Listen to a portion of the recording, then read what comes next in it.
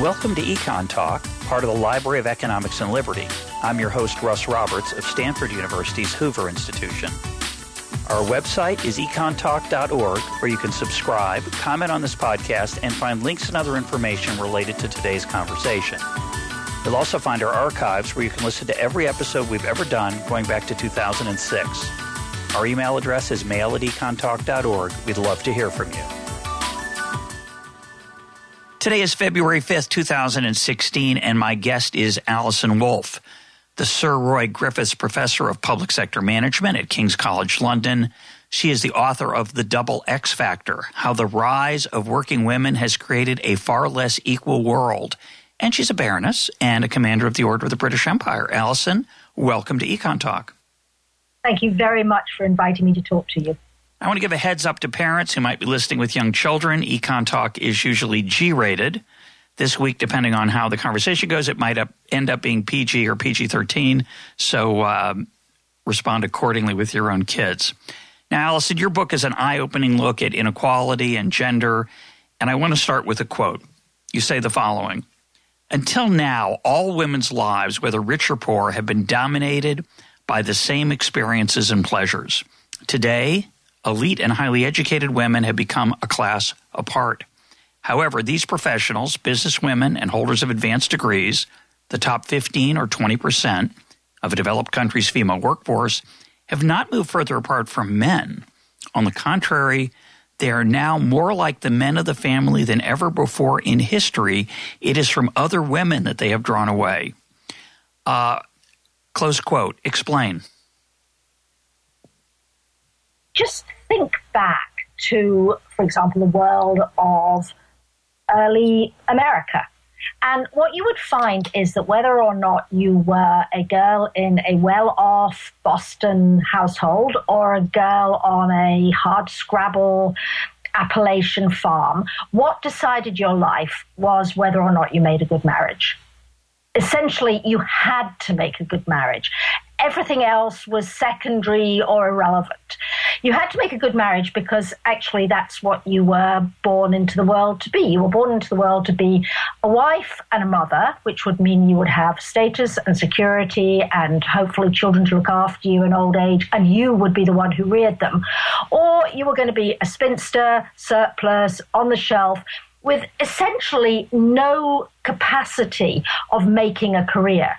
So whereas a boy from a tough background could occasionally, with difficulty, make it on his own, as a woman, you just couldn't. You simply couldn't. So whatever you were, that was what being a woman was. I don't mean that it was all utter misery for everybody, but it didn't make any real difference. What the wealth of your family was, that was what defined you. And that meant that all women had a completely common set of concerns and experiences. And in that sense, they were a sisterhood. I don't mean they all liked each other, because they didn't all like each other, and they were definitely rivals. But they were a genuine sisterhood in the sense that they had all this in common. And today, if you are a clever or privileged young person, whether you're at Oxford, Harvard, Brown, King's, where I teach, you will have far more in common as a female student with the male students who are alongside you than you will with the vast majority of other young women in your country. And it's the class that really matters. Now, class has always mattered, but as a woman, you just kind of hung on to whichever class you were born or married into. It wasn't really your class in the sense that you'd created your class position. You just kind of hung in there.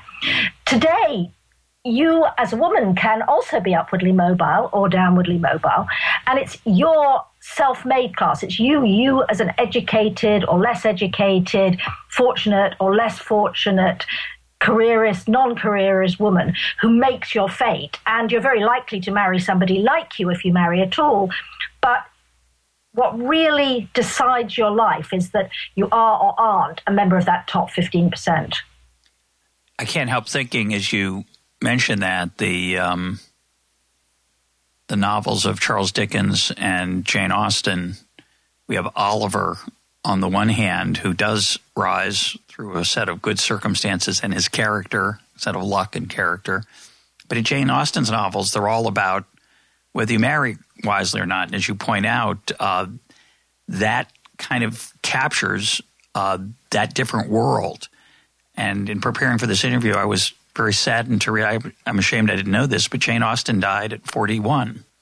I didn't realize she had died so young, and she died unmarried, as was her sister. And that fate of being unmarried was probably very prominent in her mind as a person in that century. I think that's totally right. One of the things that was interesting to me when I was writing this book is how the whole way in which I read Jane Austen changed. I think, like many people, I think her novels are wonderful. And until I started to work in this field, I'd always felt that Jane Austen characters were sort of like me. They were kind of, not that I was as wonderful as some of them. We'd all like to have been Lizzie in Pride and Prejudice, and just in terms of the sort of amazing person she was. But these were people who sort of saw the world in the same way as I did. They were intelligent, essentially quite modern women, and you could imagine knowing people like them. And at one level, that's absolutely true. It's still true. And it's one reason why the novels still work so well for a modern audience. But of course, they were actually completely unlike me. Totally unlike me, for all the reasons that you were saying, that if you look at the boys in Charles Dickens and in the background, some of the young men in the Austen novels, they're actually able to have some control over their fate other than by finding a husband. And that is so untrue in Jane Austen. It's full of young women who make marriages they don't really want to make because there is no alternative, as well as the heroines for whom there's a happy ending, and the other heroines like Jane Austen themselves who just actually decide they will hang in there and be kind of spinsters in the corner of their brother's sitting room rather than be emotionally deeply unhappy.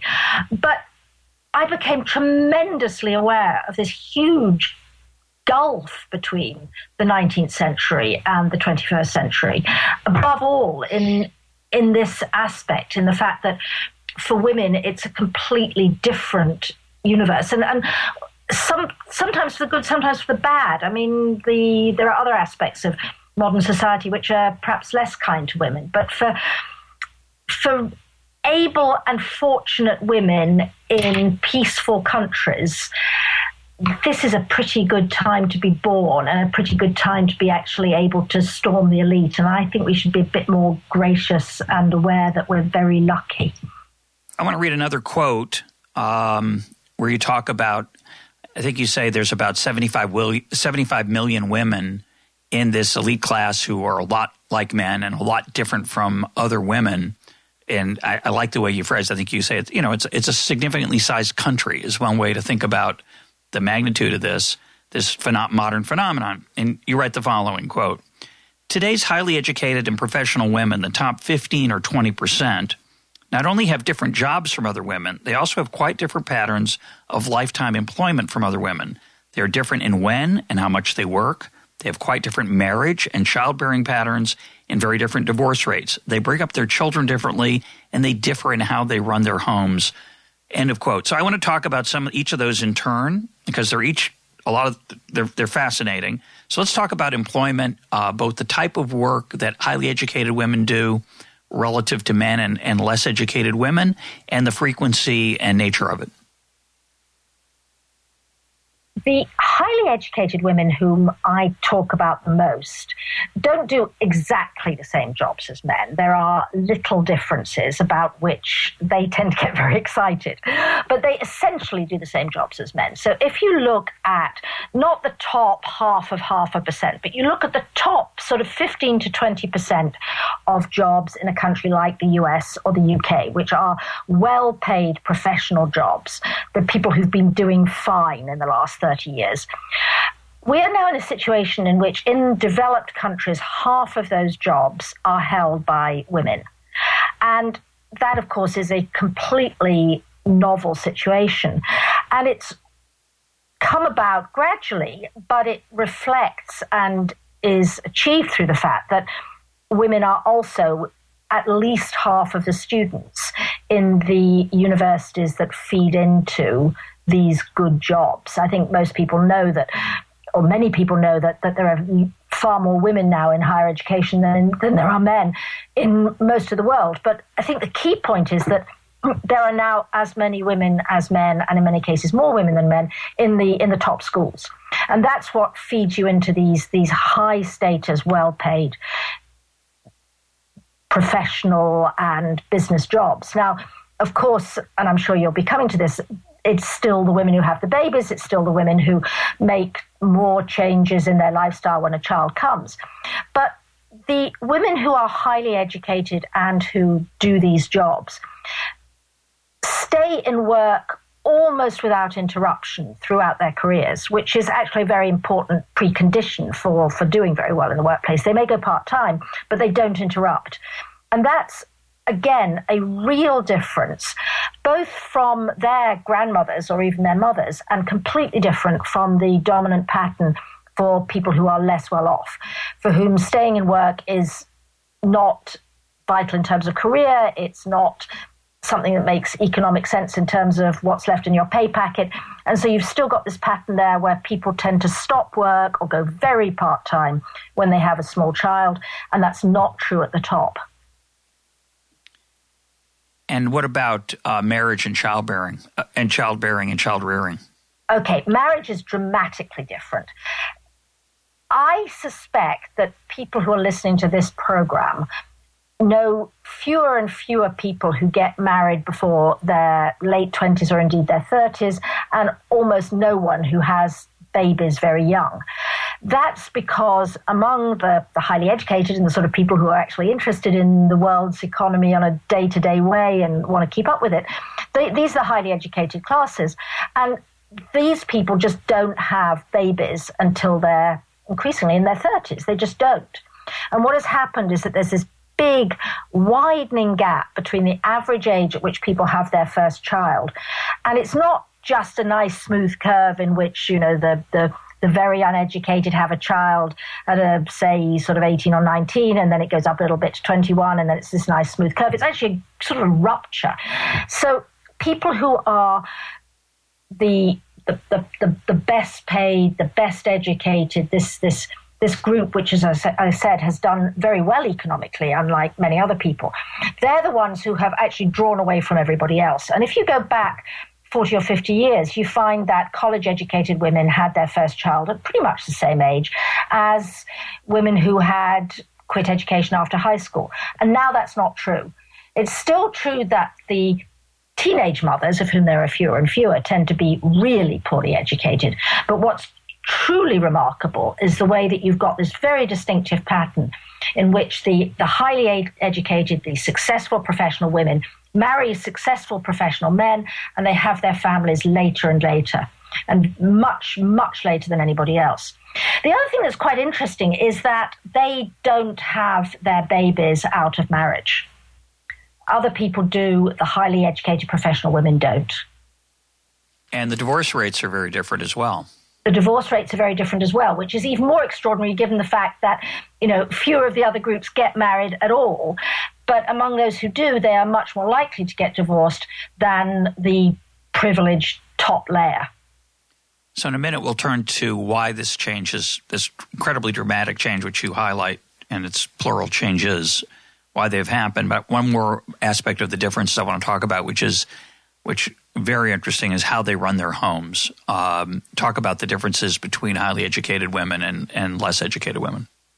The differences have an awful lot to do with the fact that if you're highly educated, you earn more on the whole, and you're very likely to be part of a two-adult household in which you've got two very good incomes coming in. So in that situation, there are two things. I mean, first of all, you can afford servants, and secondly, it makes a lot of sense to have them, because if you go back to work, you're going to stay on the career track, both of you. You're going to go on earning more over a lifetime, even if there is some sort of bumps along the way, both of you. And the investment of shelling out for the cost of a nanny and a housekeeper, or a housekeeper in most cases, makes a lot of sense. Because by definition, if you're going to do this, you need to be earning enough that after tax, you still have plenty left between you to pay for the childcare. And as I said, you also stand to lose more if you drop out. So if you are working on the checkout in a store, if you stop doing it for 3 or 4 years and you come back, the job will still be there. You won't have lost some tremendous amount of progress in your career by taking a break.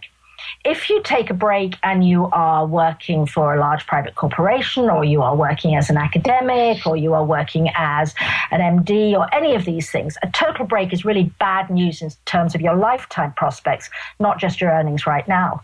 So you've had that on the one side. And then on the other side, after a period in which it seemed like servants had disappeared from rich countries, we've now got access to a huge global pool of people who are only too delighted to come and work for affluent families all around the world, because for them, this is, again, a very good deal. I mean, the world is full of, for example, excellent Filipino nannies and housekeepers who are working away from home in order to pay the private school fees of children, nieces, and nephews back home. So you could say, in a way, well, you could say that in some sense everybody benefits. It's hardly an ideal world, but it's definitely a world in which it makes sense for both halves of that bargain to be doing this. It's something people don't like to think about, in my experience. A lot of professionals like to think of themselves as liberal and egalitarian. And the fact that their lifestyles depend on the cheap labor of other women makes them profoundly uncomfortable. But the reality is that if you are going to have a family and you're going to have 2 careers, then somebody has to do the childcare, and somebody has to clean the house, and somebody has to cut the grass, and you cannot do everything. Well, in a way, it goes back to David Ricardo. Specialization and trade comparative advantage are still very powerful, and the opportunity cost of a wealthy person cutting their own grass is high. And if there's a relatively cheap alternative, they're going to pay someone to do that rather than to do it themselves. The part that's really stunning about that observation that you make about the number of servants that people have, and of course, when you use the word servants, you tend to think about Downton Abbey, but we're talking, and some people do have live-in servants, of course, but we're really talking about people who hire folks here and there to do the lawn, to do childcare for a certain number of hours, to clean the house once a week or every other week. But the additional point that's fascinating, you said, is the following. You write, take the U.S. If you pick the 20 top female occupations, meaning the ones that employ the largest absolute numbers of women, you find that in 7 of them, the workforce is over 90% female. And if you make it 80% female, it's over half of those female occupations. And that's true. And you say it's also true in Scandinavia, which is famous for its egalitarian ideals, at least the way we think about it from the outside. So your point is that even though women are increasingly integrated into traditional male fields such as the legal profession or medicine, in a lot of other fields, nothing has changed. It's utterly fascinating. I think it's extraordinary, and I'll come back to Scandinavia in a second, actually, because I think it's a very classic example of how the way that our societies develop is overwhelmingly about economics, but also a bit about values and how we feel about ourselves as well. I do refer to servants. I do it partly for slight shock value, but also because it seems to me that we have to recognize that somebody who looks after our child in a nursery outside our home is just as much working as a servant as somebody who does it inside our home, even if it makes it feel a bit better for some of us. And it's also why in this book I try to emphasize this growing gap among women, which in some ways is mirroring the class divisions among men, but in some ways, as you've just pointed out, is quite different. And that's because so many of the non-elite women who are now in the paid workforce are effectively being paid to do outside the home things which they used to do inside the home. When it was inside the home, they didn't get a pay packet, it didn't go into GDP figures, but they were doing those things. Now, overwhelmingly, with these things that we have kind of outsourced, where we've put them outside the home and they're now part of the cash economy, these are done by women just as they always were. So those women have not changed the things that they do compared to all the rest of previous female human history.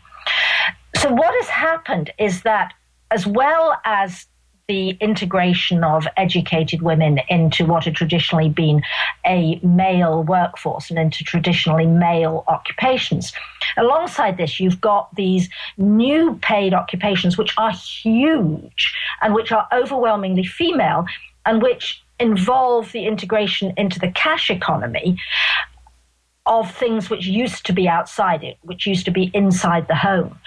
And this is very, very common. And I'll come back now to Scandinavia, because there is this belief that in Scandinavia, somehow the whole gender gap has been abolished and everybody has the same life chances and everybody is treated the same.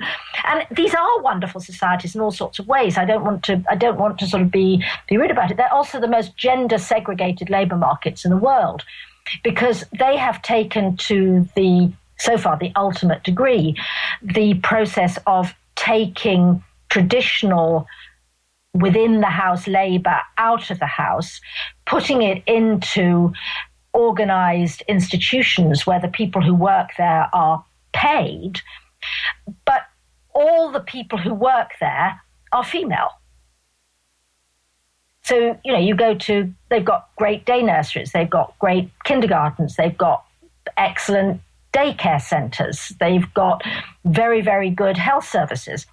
But they have also got a society in which, as I said, the jobs are far more clearly mostly female or mostly male than they would be in the US. So I want to digress for a minute here, because I'm just fascinated by that remark that you made in passing a minute ago about the unease we have about servants. So why is it, speculate for a minute, why is it that a high-powered male or female worker who makes a lot of money has all kinds of fancy things in their life? They have nice cars, nice homes, nice vacations, good schools for their kids. Why is it that they feel uneasy paying for a real servant, someone who would live with them or would come often to their house, rather than paying for that exact same service outside their home through a business? And I agree with you. It for some reason, it feels different. Do you have any thoughts on why that is? They're quite partial thoughts, but it fascinates me as well. And it's something that I also tend to feel. And I think there are a number of things. I think the most profoundly important is the set of values that characterize modern societies and which are actually central to the fact that women can succeed on their own, and that we think it is absolutely right that, for example, all children, whether male or female, should have access to education, that we feel is completely intolerable that, for example, there should be a female quota which says sort of only 10% of the jobs can be female or something. And one of the things that I was utterly shocked to discover was that, in my lifetime, there had been a rule in some places which said that the minute you got married, you had to leave your job and open it up for some man who might need it in order to support a family. I mean, that didn't end in Ireland until sort of, well after I was born, that's for sure. So these are profound values, and they underlie our whole society, which is that people are all worth the same amount. So we see, for example, democracy as an unquestionably good thing, because it's one person, one vote. It's sort of almost inconceivable for a modern citizen to argue that there is something wrong with that idea. And the point about a master-servant relationship or a mistress-servant relationship is that it is intrinsically about two human beings being unequal, and being unequal within a very sort of undefined face-to-face environment in which, to a degree, there are certain rules that you follow and you can not interact personally in a way that underlines who is an authority and who is servile. But it's kind of hard, whereas if it's outside the home, then it seems to be protected by all sorts of rules that depersonalize it. So you can accept the service, but you don't have to come face to face with the fact that one of you is above the other.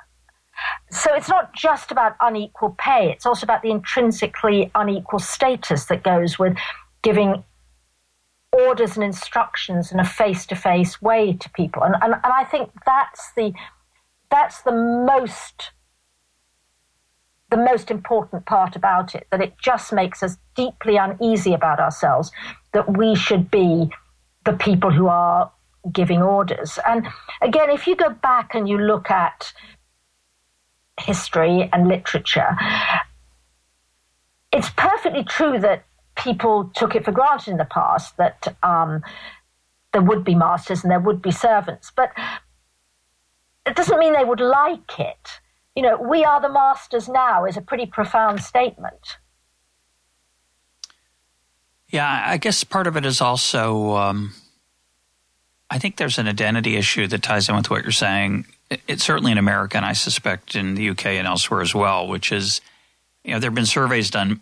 Most Americans see themselves as middle class, even when they're not, whichever end they're on of the scale. And in particular, I think people who are very well off think the rich are people who make more than they do, as opposed to themselves. And when you, as you say, when you have to confront a servant in your home, you have to come face to face with the fact that you're not necessarily like everyone else. You're not middle class, and I think it makes people uneasy. And I think you're exactly right as to that egalitarian impulse, which is in many ways just a very powerful example of modern culture that we absorb whether we're aware of it or not. Let's talk a little bit about the why. So you've talked really about a revolution. It's a revolution that affected, say, 15 to 20% of women. It's also, of course, a revolution on the male side. There are similar gaps between highly educated men and less educated or very low education men that are very important. But if we think about the women who have suddenly have this set of opportunities to get educated and then to use those skills, why did that change? Talk a little bit about how that got started and to the extent that we understand it, why. Okay, well, I think there are sort of two issues here. There's the issue of widening inequality, which we've got among men as well, which I think is a slightly different one, and we can come back to sort of the general phenomenon of widening inequality in a moment. But why did it happen? I mean, bluntly, why did men let all these women in? It's a really interesting question. Why did they? Because I've said that values matter. Well, values do matter, but self-interest tends to matter a lot in the world too, and I don't think that has changed. And when you actually think about it, and you think about this huge explosion of female education and the push to educate your daughters, the acceptance you should educate your daughters, I don't think values on their own would have done it. And my take on this is that it was because of the changes in the economy, which meant that as a parent, including as a male parent, it became more and more important for the future prospects of your children that they have an intelligent and educated mother. And once that happens, then you set a dynamic going which you find quite hard to stop. And in fact, one of the things that's quite interesting about the early years of feminist movement, creation of women's education and so on, is that you do have a lot of men who are also interested in and feel it's important that the women of the country should also be educated. Partly because these were, quote, liberal, but partly because they are talking about this as something which is going to change the quality of motherhood, that you will have educated and emancipated good mothers. So what happened in the 19th century? Well, two things happened. I mean, the first thing, which is sort of quite intriguing, is that as the economy changed, it actually became much easier for more men to support a family on one wage without there being lots of people who were so poor that, you went out into the fields with your kids because everybody had to bring the harvest in. But you actually have, the development of the wage earner family. But among the middle classes, what you're getting is an opening up of opportunity. And it's an opening up of opportunity for those who are overwhelmingly men, but they are literate and they are numerate, they are educated. So you've got a genuine change in the workforce. And that means that if you want your sons to do well in life, those sons need to be intelligent and educated. And that means that an educated, literate wife is not only going to be possibly more amusing around the house, but is actually going to be somebody who can actually help your children. And equally, you're going to want to educate your daughters, partly because by now you've come to feel that girls should be educated, but also because, firstly, they will probably be unattractive to a future husband if they're more or less completely uneducated themselves. And secondly, because, and this is the dynamic, there are new jobs opening up. So if things don't go well and your poor daughter doesn't make a good marriage, well, she can always be a school teacher. So you've got this shift, which to some degree, I think, is fueled by changing values. But to a large extent, I think is fueled by family self-interest, that it actually starts to make sense to have, not just in a few enlightened places, but across the economy, it starts to be more and more attractive to have both daughters who can earn a decent living before they get married by being educated, but even more, and this is in the middle classes, by having, if you like, high-value mothers for your sons. And then once you've opened the stable door or whatever the metaphor is, I mean, you don't get them back in again, do you? Yeah, how do you keep them down on the farm after they've seen Paris would be my metaphor. But once you've had a chance to learn something, it's kind of exciting. I just want to mention before we go on that there is a temptation here to treat education as destiny.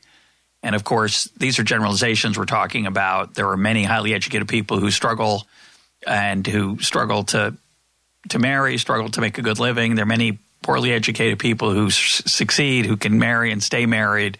I know we have many listeners at Econ Talk who have PhDs, and we have many who are high school dropouts. And we're fortunate to live in a time where you can be educated without going to school through podcasts and other ways. So I just want to put that footnote in. I completely agree. Like all of these things, these are wild generalizations, but they're generalizations that are about broad. They're true on average. And actually on education, I mean, as somebody who spends a lot of time arguing that education is neither the solution to everything nor the cause of everything, either at an individual or a social level, that is clearly the case. But what I do want to emphasize is that what happened in the 19th and early 20th century was that more and more jobs demanded education, and therefore there were more and more people for whom it made sense to be educated.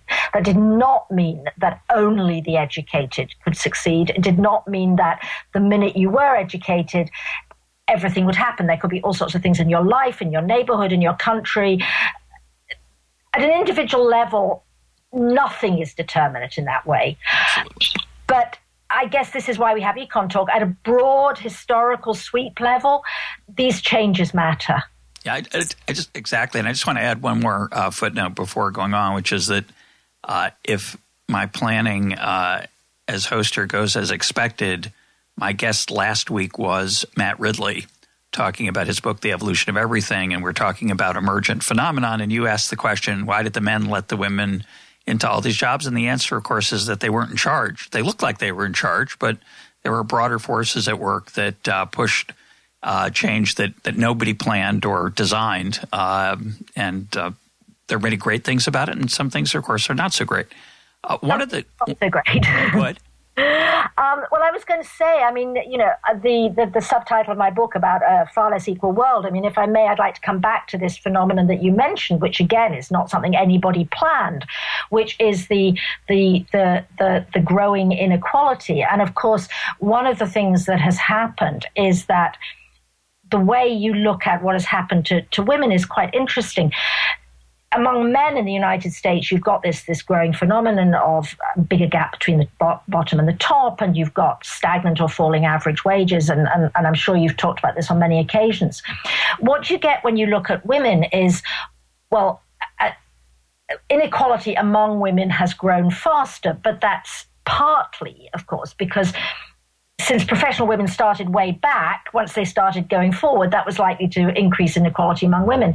But of course, it's also the other phenomenon, which is that so many of the lower paid women in workforce are working part-time, are working at jobs which are traditional female jobs, which often fit with their own lives, but where the potential for big wage increases is very poor. And so you've got this concentration of many women in the worst paid jobs at the same time as you've got women storming the barricades at the top in considerable numbers. And again, I think it underlies the complexity, the emergent nature of what happens in our societies, because you've got a sort of interaction here between a load of different factors, global changes in the economy, changes in the family patterns of women, changes in the number of women in the top jobs. I mean, all of these things interact, and they can be quite hard to disentangle.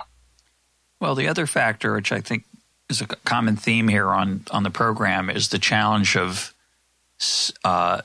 separating out the impact of the economy per se, separate from demographic changes. And one of the things that your book reminds us of, which is, I think, extremely important when interpreting the data, is that less educated women are less likely to marry, and highly educated women are more likely to marry highly educated men. That is compared to 40 and 50 and 30 years ago, which means that when you use household income as your determinant of inequality, which most people do, you're going to get effects of inequality that are purely demographic. So their labor market changes interacting with these demographic changes, these marriage patterns, which are going to exacerbate the measured inequality that you find. And I think that just people never want to confront that, but they should. I think that's right. I mean, one of the things which actually took me slightly aback when I was doing the research on the book was the fact that not only did the more educated, better paid women tend to get married more and get divorced less, but exactly this pattern of increased tendency of women like that to marry men like themselves, and of men like that to marry women like themselves. And that's true even allowing for sort of changes. I mean, it's not, it's partly that there were fewer highly successful professional women for professional men to marry. But it's not just that. It actually seems to be this sort of almost segregation is too strong a word. I mean, it's not pure segregation, but this tendency of like to marry like, which again is an international phenomenon, is very, very marked in marriage and family formation. And it goes, I think, with the growing anxiety also about children and child rearing and making sure that they have the best and that they are set on a path in which they too can marry somebody like themselves. And it's a little chilling, but it's also something that I think we have to be aware of, because the numbers are there, and it's not just in the United States, it's in the Netherlands, it's in Germany, it's everywhere. Yeah, I want to step back a minute and talk about something that fascinated me. There's a myth, or at least a story that you suggest is more of a myth, about women's emancipation from housework, which is that labor-saving devices came along, the dishwasher, the washing machine. This took a lot of the toil out of the household life, freed up women to do more work in the paid labor force. But you suggest that pizza of all things, might be even more important. Talk about those factors. I'd be delighted to talk about pizza. I don't actually like it, but I'd be delighted to talk about it. You might be alone, Alison. I think that was the single most surprising thing, actually. What seems to have happened, and this again comes back to, I think, values and people's feeling that they should put in a day's work, is that when we, as societies, invented washing machines and dishwashers and vacuum cleaners and all of this stuff, women didn't do fewer hours work around the house. They basically just had cleaner houses, and they didn't wear clothes for as many days, and they did more elaborate meals and all the rest of it. And we know this because we've got these fascinating sources of data in which people kept daily diaries. This isn't about saying, which of you did their fair share of the housework last week, because everybody always thinks they did more than their fair share. But it's about actually getting people to keep diaries for sort of quite limited periods of time, so that they're actually doing it. And what you discover is that the thing that actually made a huge difference to the number of hours that people put in at housework and really transformed their lives, and particularly made it much easier for women to go out to work, was exactly that. I mean, it was pizza first, but it was the growth of fast food generally, of deliveries, of ready-made meals in a supermarket that you could bear to eat, all these patterns. And I don't know whether you did this at all when you were reading the book, but one of the things that I found was fabulous when I was writing it was trying to relate it to my own family and my own life. And also, this is something where I tend to ask my students, who are mostly not 22-year-olds, they're mostly people in their late 20s and early 30s. And it's just kind of like, how many meals did you actually eat outside the house last week? And how many of them did you actually get food delivered in? How many of them did you use at least some ready cooked ingredients? And you compare that to the way that meals were made throughout the whole of human history, except for a very few people. And it's just a dramatic change. It's not that nobody cooks. We all watch cookery programs like crazy, and we have these sort of 1 or 2 meals a week often where you put huge amounts of effort in. But the pattern of eating is just completely different. And I have this extraordinary book on my shelves which belonged to my grandmother, which was a sort of guide to keeping a home if you got married in the 1940s or something, and you sort of plan these meals and you use the bits of the cold joint for this. And this was a really full-time occupation, and it really was. And then you think about how we eat today, and it's a complete revolution. It's created vast numbers of new jobs, most of them not very well paid, whole new industry of people preparing ready to eat, ready to take away meals. But it has freed women from the kitchen in the way that a washing machine or a washer or a dryer just never did. Yeah, it's an amazing thing. And of course, it's a simultaneous system. There's feedback working in both directions. As more and more women work, there's more and more options for things that make it easier to work. And, of course, as those things increase, it makes it easier to work, and they work together. The other two factors I think that are important, and, again, these are to some extent both – one of them I would say is somewhat exogenous, and one is more likely to be endogenous, although, of course, it's complicated. And that's the welfare state and birth control.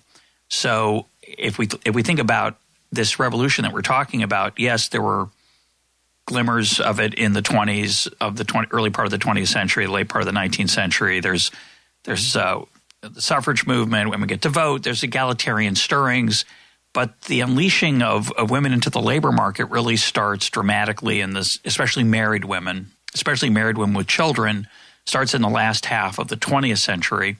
And that interacts with marriage and male-female roles in very complicated ways. So some of it's technology, as you pointed out, of the productivity of high education. But there's also, at the same time, sexual liberation through the pill, and also liberation from the workforce, if you want, in some societies because of the state, and a change in how necessary or urgent it is to find a partner who can take care of you. So talk a little bit about how all those forces interact. And, of course, your book does this quite artfully. It's not an easy thing to weave these stories together, and it's obviously very complicated, but they're all going on at the same time. That's absolutely true. There are the three things. I mean, there are sort of occasionally you can actually date it. Like you can date when you can find the year when people started to be able to phone for pizza, and you can actually see the drop off in the number of hours people spend in the kitchen, just sort of starting and going on like that. And you can date the moment when the pill became available, and there's just absolutely no question that, of course, it wasn't the only thing, but the fact that there was this extraordinarily uniquely reliable form of contraception was obviously one of the things that had a dramatic impact on people's behavior. So they're sort of kind of dramatic moments, whereas the welfare state is much more complicated and much more gradual, and of course it's something where it comes in differing forms in differing countries. But you're, of course, absolutely right that it also made a huge difference, because throughout human history until quite recently, life was genuinely insecure if you didn't have a family. It was just so easy to fall off the edge. And again, particularly if you were a woman, there was nothing you could do. If you didn't have a family, there was basically no acceptable way of supporting yourself and children if you were left widowed and jobless. So the welfare state has made a huge difference, because it means, to put it bluntly, that if all else fails, you can rely on the state as your family.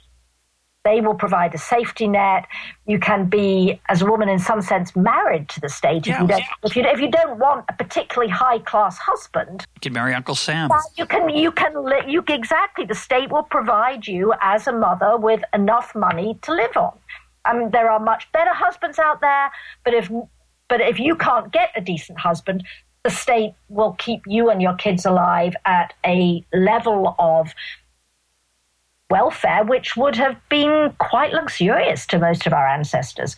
So that is another dramatic change, and you can see this. And we talked earlier about the fact that professional women don't have children without husbands to help support them, and we can come back to that in a minute. But it's also not just about values, probably. At the other end, of course, again, all over the world, you've got this increasing number of families where there never was a father, or the father has gone, and you have a mother with one or more children living partly or wholly off the state. Now, we also know that this is not a great family pattern. It's not one that any girl of 18 wants. I mean, this is not what people grow up saying, hey, when I grow up, I'm going to have kids and there isn't going to be a father. That's not what they want at all. But the reality is that it is a possibility. And if nothing better is on offer, it's very nice to at least have some children who will love you, and you will love them, and you will work for them, and they will be a family to you. And even though you don't need them in order to stay alive the way you did in the past as you got older, nonetheless, this is a very profound human urge. And so this is one of the other things that has made life among women so much more varied in the life stories that they follow than it ever was 50, 100, 300 years ago. At the top, it's very different. At the bottom, it's very different too. Yeah, talk about that actually, and talk about the similarities between male and men and women in this area. So at the higher educated levels, families tend to be very small, except in the super high income levels. But in the upper 20% roughly, families are very small in number, and some folks, they delay childbirth, or they don't have children at all.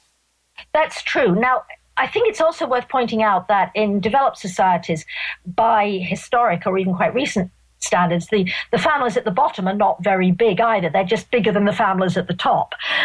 But that's absolutely true. The more educated the families, the less likely they are to have any children or more than one child. And if you look at graduates of male and female graduates of the Ivy League, they aren't beginning to reproduce themselves. Many of them will not have, and this is just as much the men as the women. And I really want to emphasize this. Highly educated men are also having no children or tiny families. It's not just the women, it's the men and the women. And I think there's a variety of reasons for this. but mostly it has to do with the fact that people are caught up in their careers. It takes time to get yourself established. There are pressures, there are opportunities, time goes by, and then there's either you just don't get married because you are extremely caught up in your career, and once you get to the point where you aren't going to have a family, marriage becomes that bit less important anyway. But a lot of it is just that you wait till it's late, you both have pressures, you both have careers, it's expensive to have a child, to have a very highly educated, highly treasured child is an expensive proposition. In time and money. In time and money, and we put huge amounts of both in. And so what happens is that the average family size comes down, and even though you've got considerable number of people who have, say, 2 children, then you've also got a considerable number who have none, and you've got a considerable number who have 1 and that's it, and another one never comes along, or you can't cope. And you end up with this very, very low birth rate among the highly educated and very, very intermarried professional group. And then at the bottom, what you get is you have people having children much younger, and in the middle much younger, and the family size is definitely bigger. And as well as having the children younger, and of course the younger you start having children, the easier it is to have them. So this is also related to when you start trying. But there too, you've got a growing difference in compared to history, because historically, of course, it was the affluent who had more living children because they had children and they kept them alive more. So again, this is a very, very dramatic change, and the fact that the birth rate has gone down for everybody has been accompanied by these growing differences, and the less educated the group as a whole, the more children they are having on average. Yeah, I'm thinking about the work of Gary Becker, who was excoriated and vilified early in his career for suggesting that we should treat children as assets, as capital goods that produced a flow of benefits to us. And there's something very unattractive about that that way of thinking about it, certainly as a father. But as an economist, it's an interesting way to think about it. And he relentlessly pushed the point, at least when he began working on this. I know his earlier work on the area better than I do his later work. But in his earlier work, he talked about the trade-off between quantity and quality. And he would argue that as we got wealthier, we wanted to, quote, higher quality children. That is, more investments in them, more music lessons, more education for them. That's very expensive. And so we tend to – this was his explanation for why we tended to have fewer children as we get wealthier over time, and also why wealthier families have fewer children at a point in time.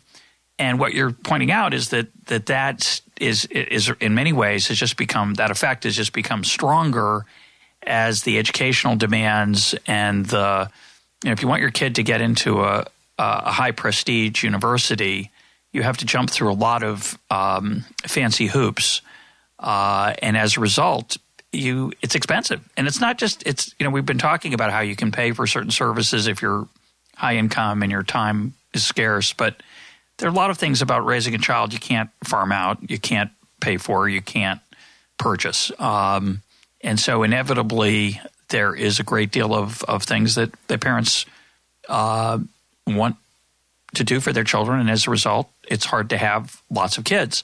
I'm the happy father of 4, I want to say, and I'm very glad I made that trade-off. I encourage people to have lots of kids. I think it's generally a good thing, both for the world and for your own well-being and psyche. But on average, I'm way outside the norm.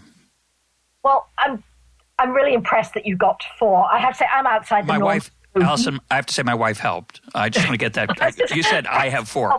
I hope I said we have 4. I don't know whether I said I have 4, but we have 4. I should have said we. We have 3. And I have to say that after that, we kind of lost our nerve. We just didn't think we could keep all the balls up at once. It was kind of, oh my God, I think this might even have been, one too far. Actually, it was, we just about managed. But you're absolutely right. I mean, I don't know whether, in the past, I think it was entirely clear that a large part of having children was that they were your welfare state. So it was actually, you're right. Gary Becker was absolutely vilified. But I think you have to think about human behavior this way. It doesn't mean that there isn't a lot of emotion and a lot of love involved, but you make decisions as you go through life. I mean, that's what your whole program is about. It's what economics is about. I mean, scarce resources, and you have to allocate them, right? One of the things that's interesting about children is exactly what you said, that they are incredibly time-intensive today. I think that most people feel they're more of a consumption good than anything else. But one of the things that's fascinating is that all parents, and particularly all fathers, have been increasing the average amount of time they spend with their kids in the last few decades. The fathers who have been increasing time most and the mothers who have been increasing time most are our friends, the professional classes. That's one reason why they always look so exhausted, because compared to everybody else, it isn't all wonderful at the top. They get less sleep. Yeah. But it's very striking that for a combination of reasons which are, cultural uncertainty, worry about your kids, and also, as I said, just changes in culture. I think people do treat their children differently, and they are, across the classes, more involved with them in an emotional way and in worrying about them and in making sure that they get things and do things. And that is more intense.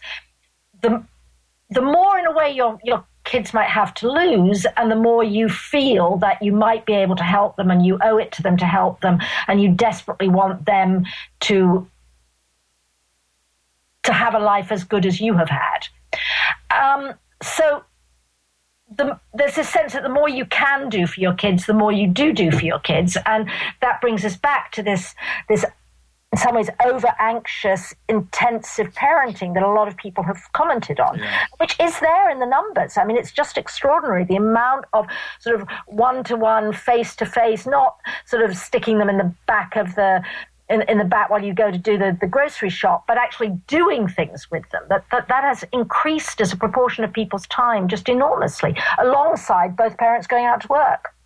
Well, I think it's a glorious thing, the spending time with your children. And No, I do too. I would like to put that on record and not have it up. But I also think spending time with your children is one of the most wonderful things you can do in life. Yeah, I didn't mean to suggest that you disagreed, but I think what's fascinating to me is this is also another enormous revolution, the so-called helicopter parenting and the effort that parents put in for children's status, again, in education. Typically is the most prominent example, but it's everywhere. And that's I think an untapped vein of exploration. I don't think maybe sociologists have done a lot of work on it. I assume they have, now that I think about it. But just there's been a lot of people saying it's a bad idea, it's bad for the kids. But why it's happening, and just obviously in many ways, if I had to pick one thing, which is a bizarre thing, but I think it has a lot to do with it, it's the limited number of elite colleges.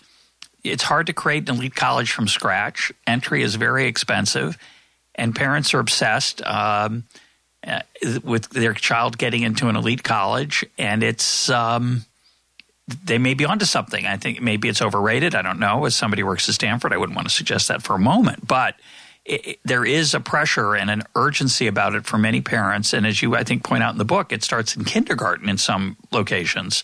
The kids got to get into the right kindergarten, to get into the right private school, to get into the right college. And all of these things, the fundamental scarcity that's forcing this competition is the elite college thing, which, as you point out, is really what's driving the success of that 15 to 20% women at the top. So we've come full circle.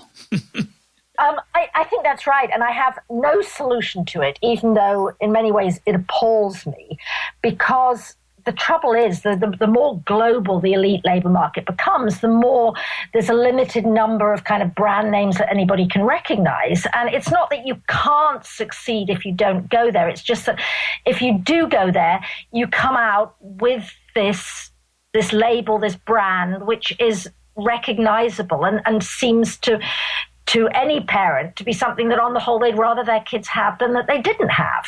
And it is very hard to see how you can stop this. It's very striking in Europe, in countries where there's a very hierarchical system like the UK, where there's sort of Oxford and Cambridge at the top, and people just, what everybody wants to know about a school is how many kids did they send there. And then you get European parents who are also agonizing about getting their kids into good universities in the UK because, A, we have a hierarchical university system with brand name schools, and B, of course, they improve their English as well.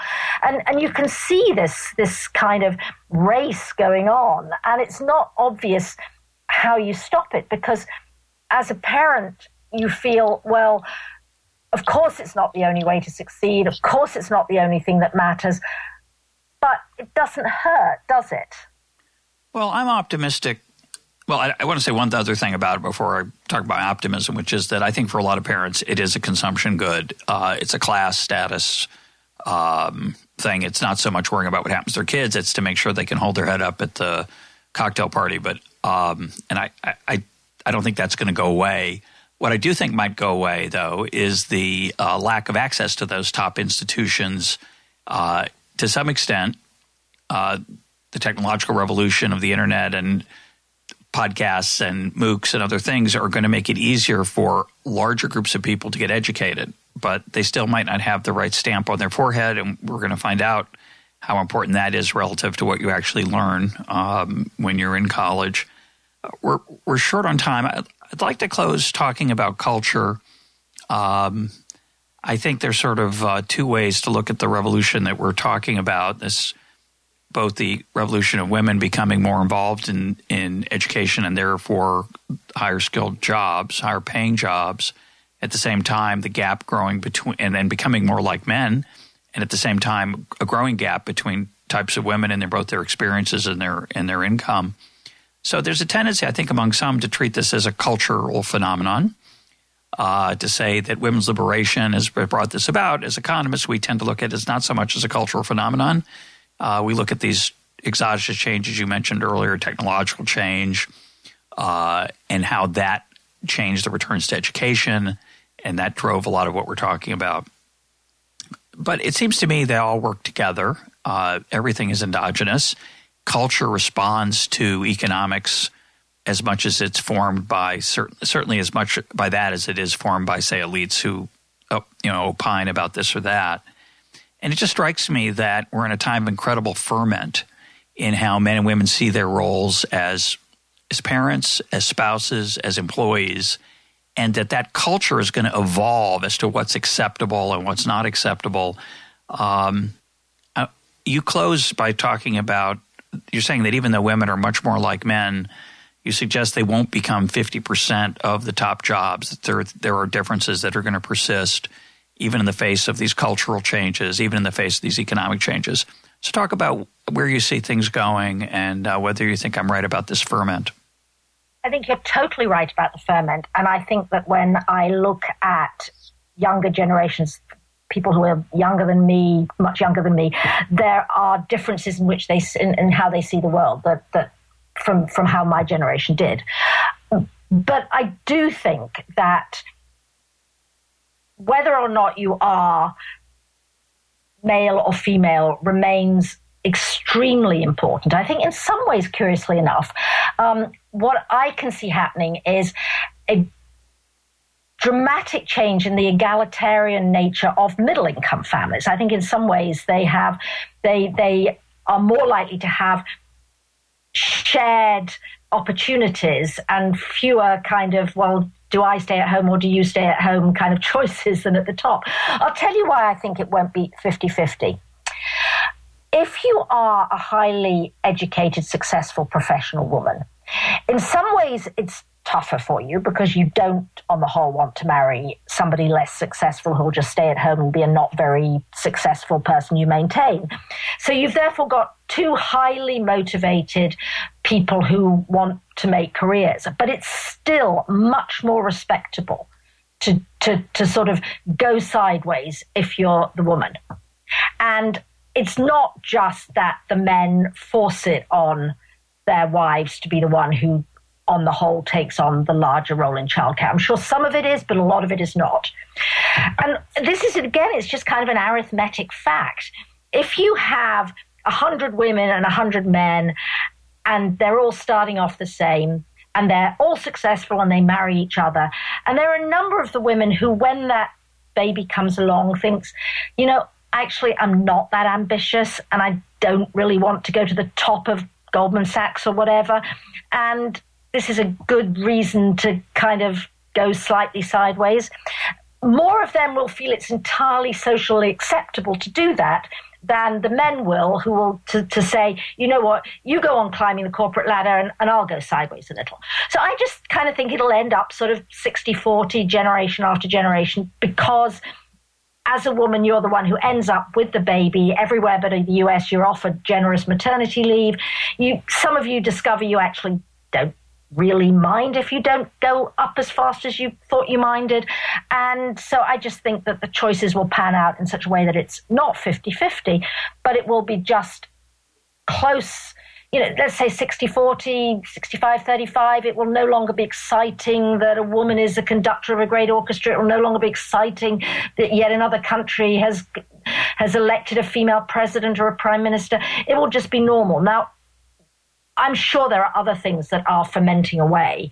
And the future of the human family and the future of demography at a time when we are watching population set to fall in a good number of the world's richest countries, I haven't a clue what's going to happen. I know I can't predict it because nobody ever does.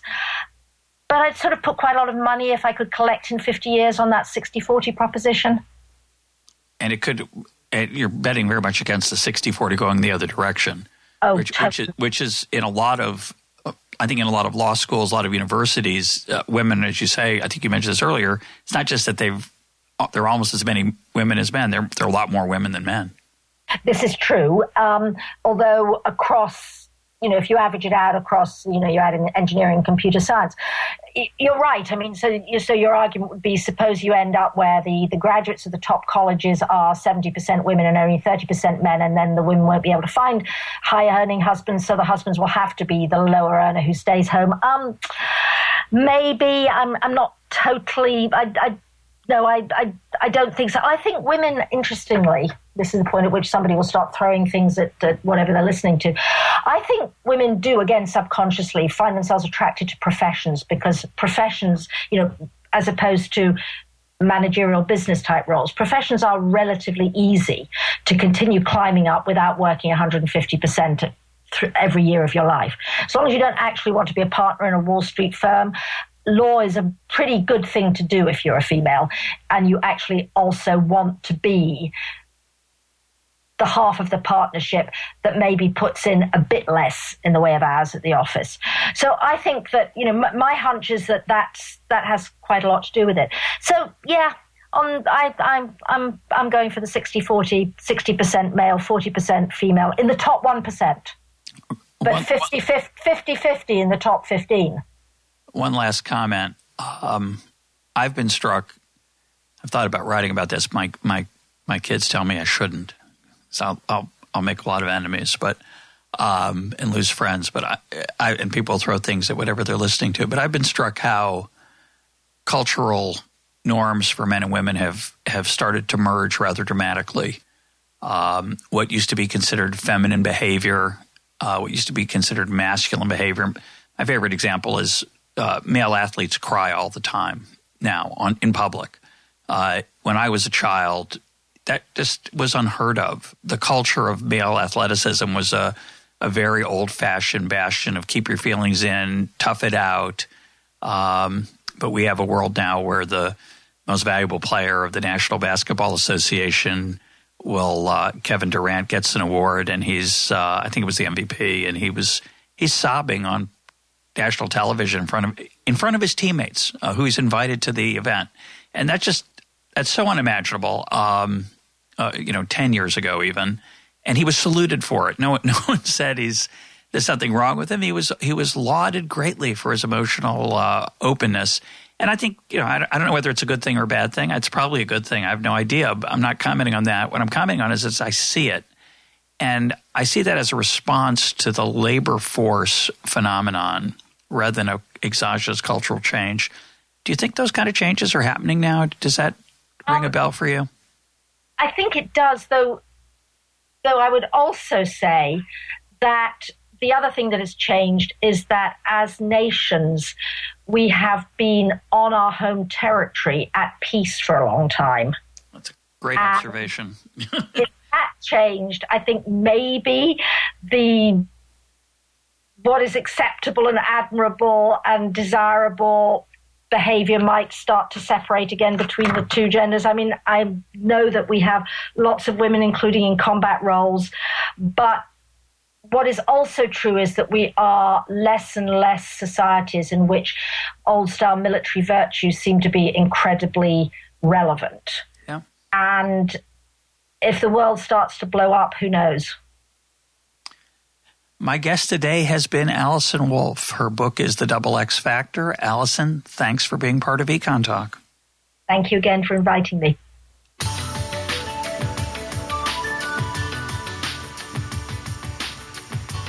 This is Econ Talk, part of the Library of Economics and Liberty. For more Econ Talk, go to econtalk.org, where you can also comment on today's podcast and find links and readings related to today's conversation. The sound engineer for Econ Talk is Rich Goyette. I'm your host, Russ Roberts. Thanks for listening. Talk to you on Monday.